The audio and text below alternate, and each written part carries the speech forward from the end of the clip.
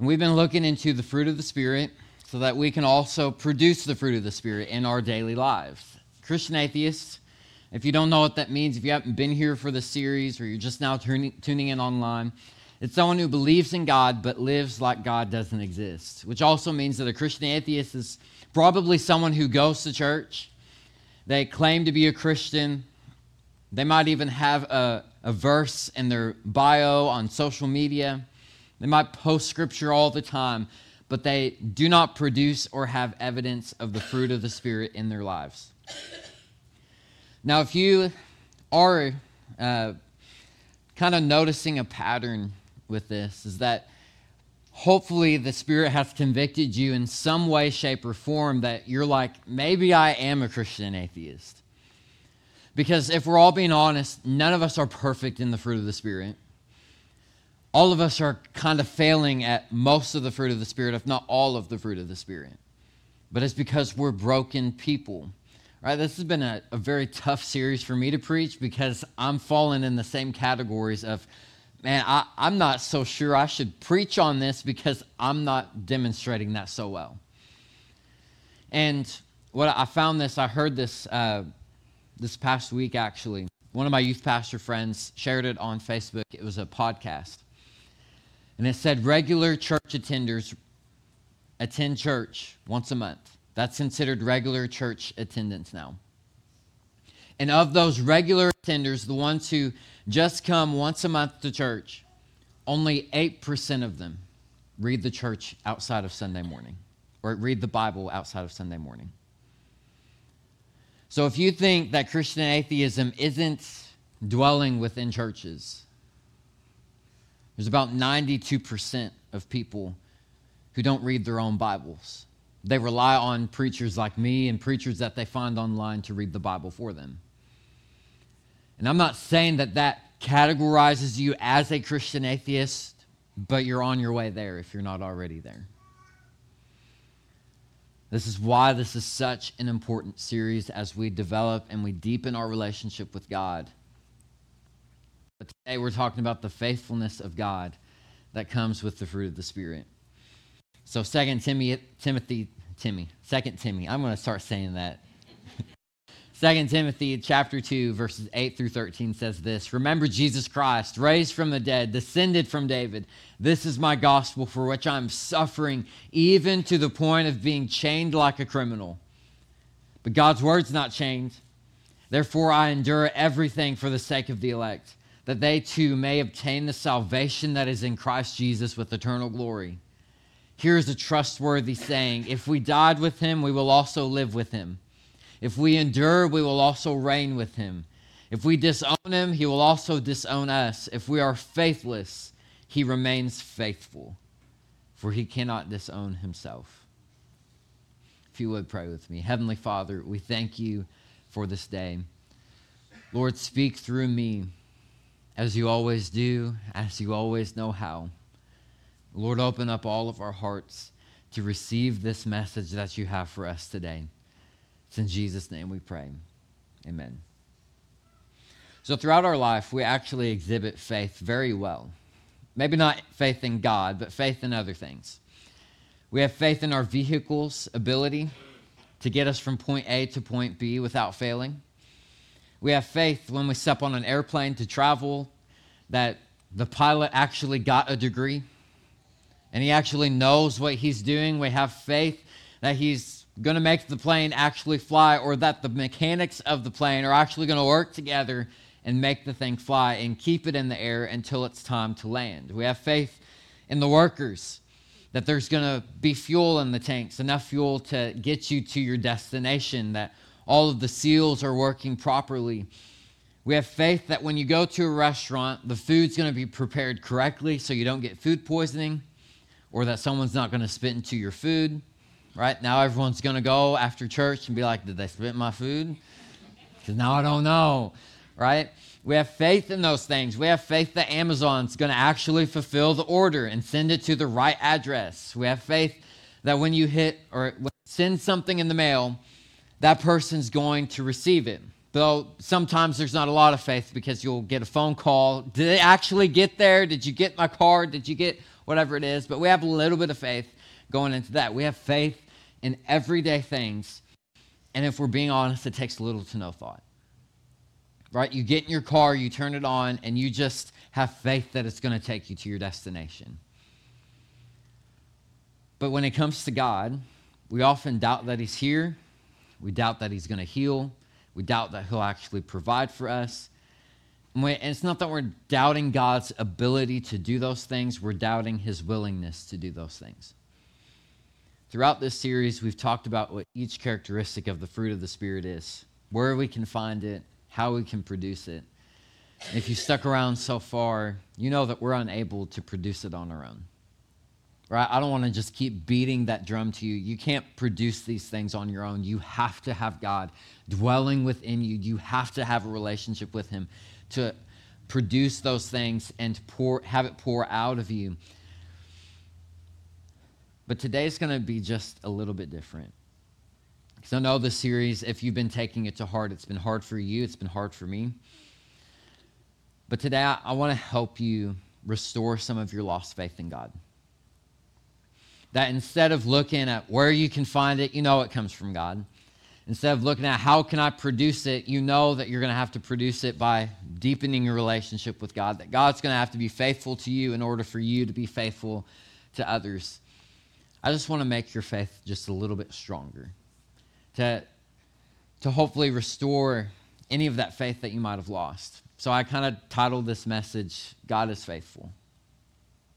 My prayer is that you see today that he is faithful and that he will push you to be more faithful to him and to others in your life.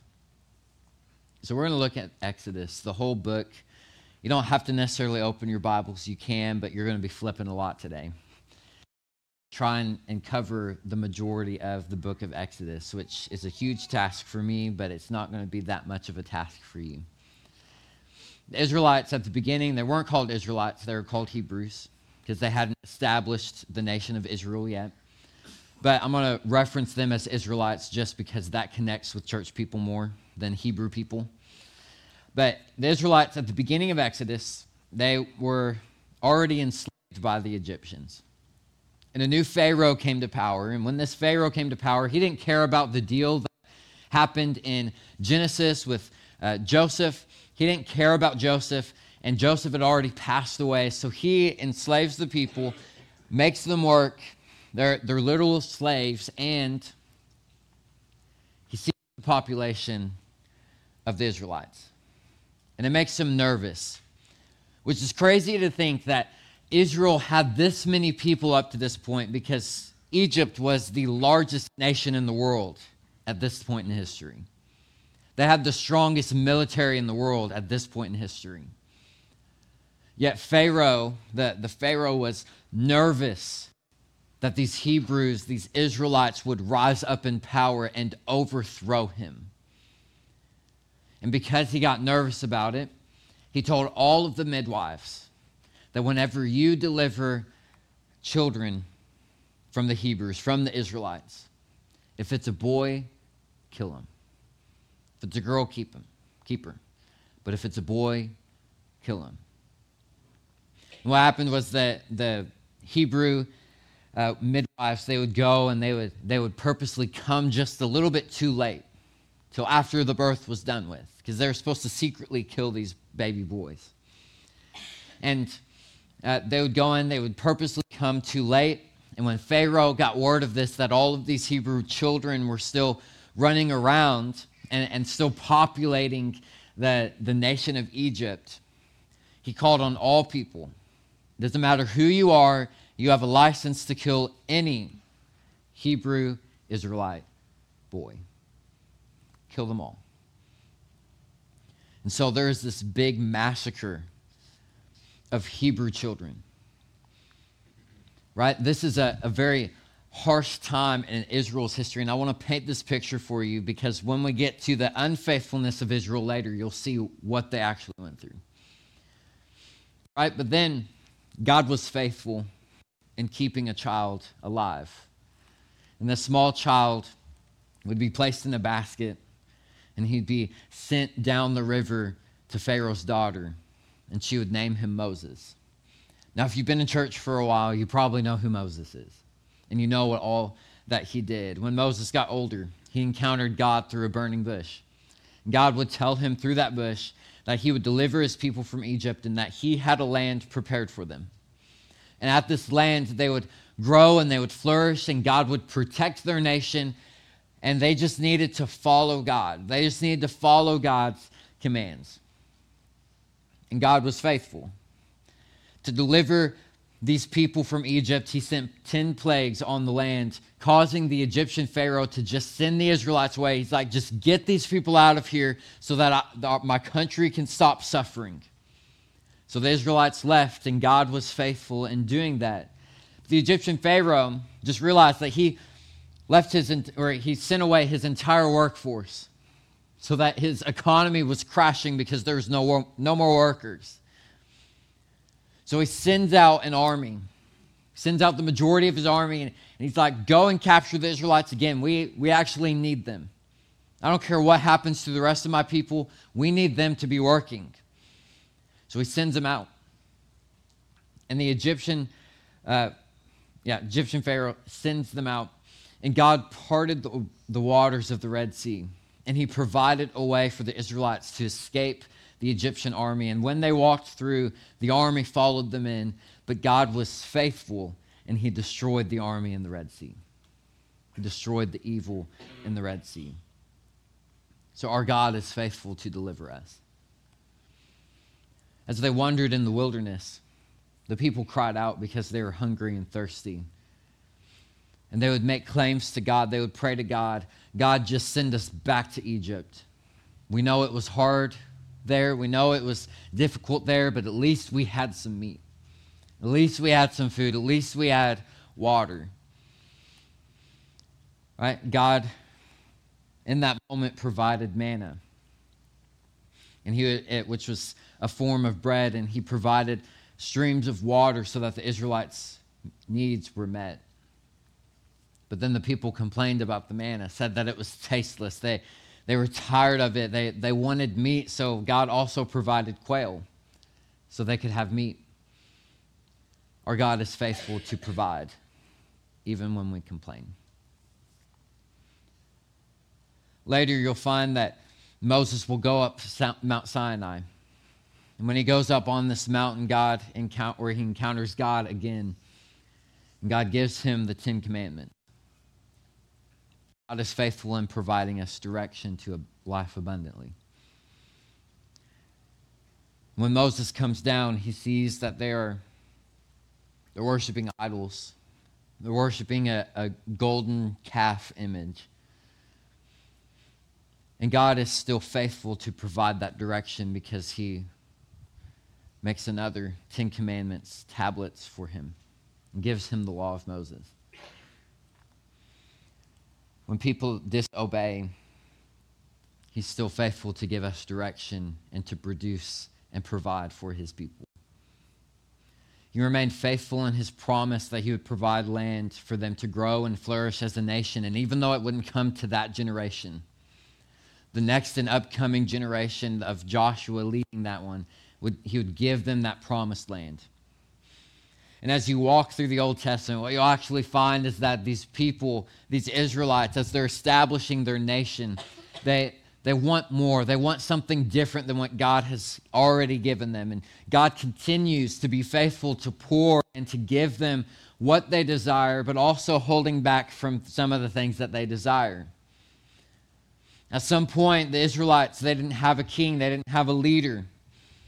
They had different judges that were coming in, and God was constantly faithful in trying to bring his nation back to him. Right? Even though we look at the book of Judges and we're like, well, that's harsh. Like he's sending all of these evil people to persecute them and to discipline them. But God is constantly faithful in trying to bring them back closer and closer to him. And they finally cry out to God and they say, God, we can't keep going through this cycle anymore. We need a king like all of the other nations. See, up to this point, the Israelites looked very different than all other nations because they didn't have a king. They didn't have a ruler because God was their king. God was their ruler. And so they were set apart because every other established nation in the world had a king, had a ruler, had someone watching over them. Yet Israel seemed to not have a human leader. They served God as their king, as their Lord, as their Savior. And God said, you won't want a king, because with a king will come taxes. With a king will come more rules. With a king will come destruction. But if that's what you want, I'm faithful to give you what you desire. So they get a king. And after a few kings started to be unfaithful to God, leading entire generations of Israelites away, further and further away from God. God was faithful, because years later, Jesus would enter the picture. He would pave a way for the faithfulness of God to not only restore what was lost in Israel, but extend it out to the Gentiles, those who were not Jewish, those who were not Israelites. And as Jesus walked the earth, he taught about how God was so faithful to the people of Israel, and they didn't even realize it. I think sometimes we can fall into that same thing. We can read all of the stories about how God is faithful, but we're like, it doesn't feel like he's very faithful in my life. It doesn't feel like he's very faithful in these areas of my life. Yes, he was faithful with harvest days. He was faithful with some of these other things, but I'm dealing with some things at home, and he just doesn't seem like he's faithful in restoring those relationships. It doesn't seem like he's faithful in helping me parent kids. It doesn't seem like he's faithful in some of these other things that are going on in my life. But I promise you that God is faithful. Sometimes for you to see that he's faithful, you just got to look for where he's faithful. And we often don't look. Like, it seems so simple. Just look for where he's faithful, but it's hard. It's a hard thing to do. But when you start seeing the positive things instead of the negative things, because this sermon could have went very different. We could have said, well, God destroys the people who aren't faithful to him. God will disown the people who aren't faithful to him. God will send people, evil people, to destroy the nation that he loves and the nation that's called after him because they weren't faithful.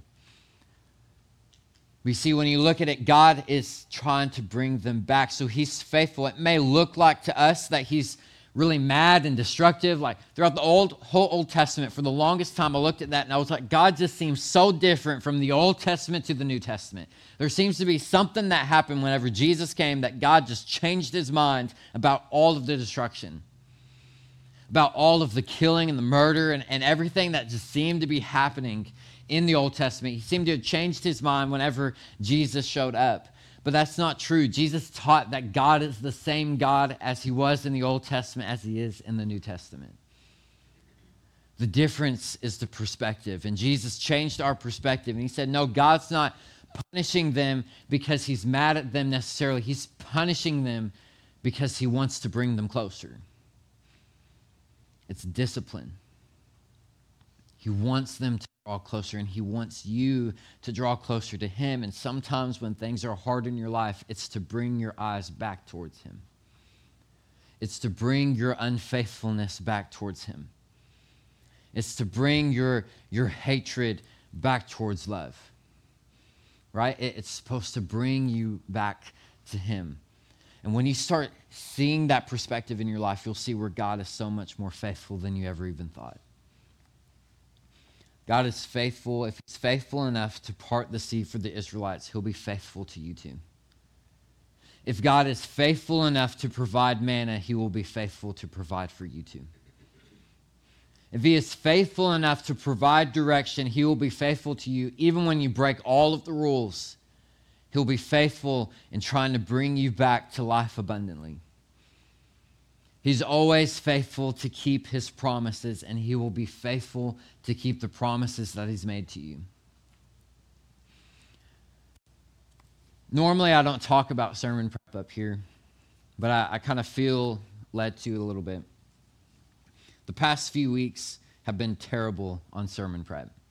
I've spent hours and hours looking at a blank screen on my computer, not able to write anything down. And obviously I've preached, I've still preached, and it has nothing to do with Truett. It has everything to do with me and God. But I struggled a lot with this message, unlike anything else that I've struggled with, because I've doubted his faithfulness in some areas of my life. And because I've doubted his faithfulness, it made it that much harder to preach this message for you. Because I know I'm supposed to stand here and be like an example of what it's like to be just fully and wholly faithful to God. But that's not my story, because I'm just like you. I'm broken. I hurt. I have pain. I struggle with my own relationship with God. Not that you guys didn't know that, but in case you didn't. And I had so much doubt about Harvest Days. I did. I knew people would show up. I knew they'd show up. I know some old timers would show up. But I had lost some of my faith in God's faithfulness to us. And when I was walking around and I saw all the people, there were still moments that I was like, I wish that there was more that came. I wish that we could have had more volunteers. I wish that we could have had some other things. But God was faithful.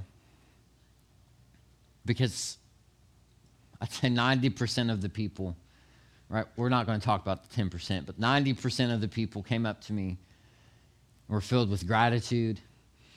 They were filled with so much thankfulness and excitement for what was happening in our community.